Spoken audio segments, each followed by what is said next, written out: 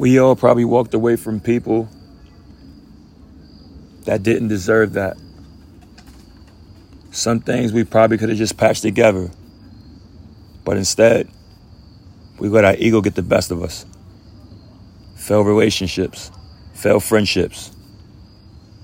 Is it worth it? If you don't know who I am the host of this show and this podcast, Push 100 Miles Per Hour, and my name is Ramon Clemente. Let's get to it. Push. This is all for you, to my people out there still trying, but no help of a hand. This one's for you, to my homie looking for a loved one, but no sign of them yet. This one's for you, don't let kind of soul take your gold dreams. Work hard till you get it. This one's for you. Before I get into this subject, if you hear anything in the background, I'm out in my backyard right now recording on my phone, surrounded by nature. But on this episode, I wanted to get to you, and I wanted to talk about letting your ego get to you when it comes between you and friends and family, on people that mean more to you than you actually know. We've all been there. Me, I'm a very stubborn person. I'm a very stubborn person, and I'm super quick to just walk away, especially when it comes to confrontation. If the differences are too strong and I believe in what I believe and the other person believes what they believe, I don't mind it, and there's nothing wrong with debating and stuff. But when it gets too heated, I like to separate myself. I don't care who it is. That's what I do. I separate myself from certain situations, and I think I get that from my moms more than anything. My mom's very non-confrontational. I wanted to speak to you, and I think we had an episode about this before, about patching up relationships. And this is not nobody's business, but me and one of my good friends, don't say no names or like that, me and one of my good friends, I came to realization, we stopped talking for a week or so. And it was all on me, for sure. And as pissed off as I was, I had to think about it. It's like, Ramon, is this really worth it, what you guys were arguing over? Was it really worth just not speaking? And I don't want to live with any type of regrets in my life.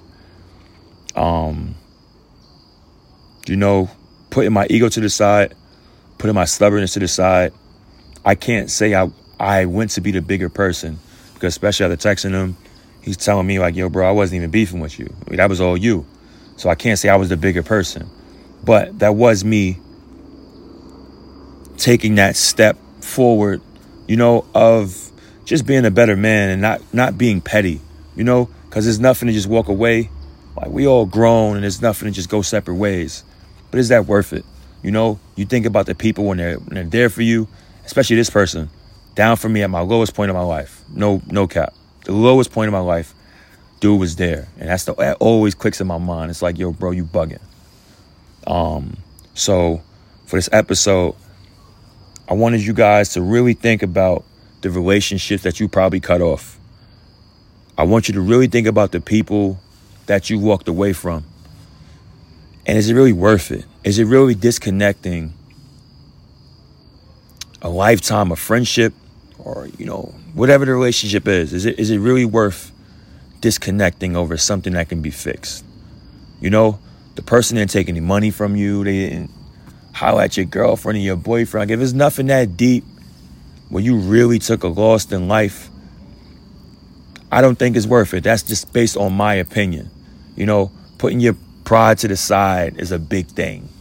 And I'm not going to lie, it sucked to me to send that text message out, but I sent it. And the best thing to get is the reception back of, bro, it's all love. It ain't that serious. I know we live in especially for men, we live in a masculine era where it's like, I'm not folding. I'm standing my ground. But I'm not doing that, man. Not with my peoples. I can't be like that. Stranger in the street, I'll cut them off like nothing. But when it comes to people that I call my brothers and my family or sisters or whatever it is, you got to push that pride to the side. You got to fold at points, because the outcome in the long run is worth it. You don't come by real people too often. So from me to you, if you did disconnect from somebody that you consider a real person in your life, a person that was there, a person that'll pick up the phone and have your back no matter what, man, patch that up. Patch that up. We had this conversation, but I'm going through this in real time. Like I say, a lot of my podcast is real time stuff. It's real situations and real things that I go through. So I try to be as vulnerable as possible with you guys. And I really try to, dig deep and connect with you guys. It's not easy. It's not easy. I know how it is. But there ain't nothing wrong with you patching that up. Because another thing that crosses my mind is, what if I was to, be done tomorrow? Or any of my friends that I've stopped talking to is done tomorrow, and that's it, and life is over with. You have to live with that regret, And I don't want to live with that regret.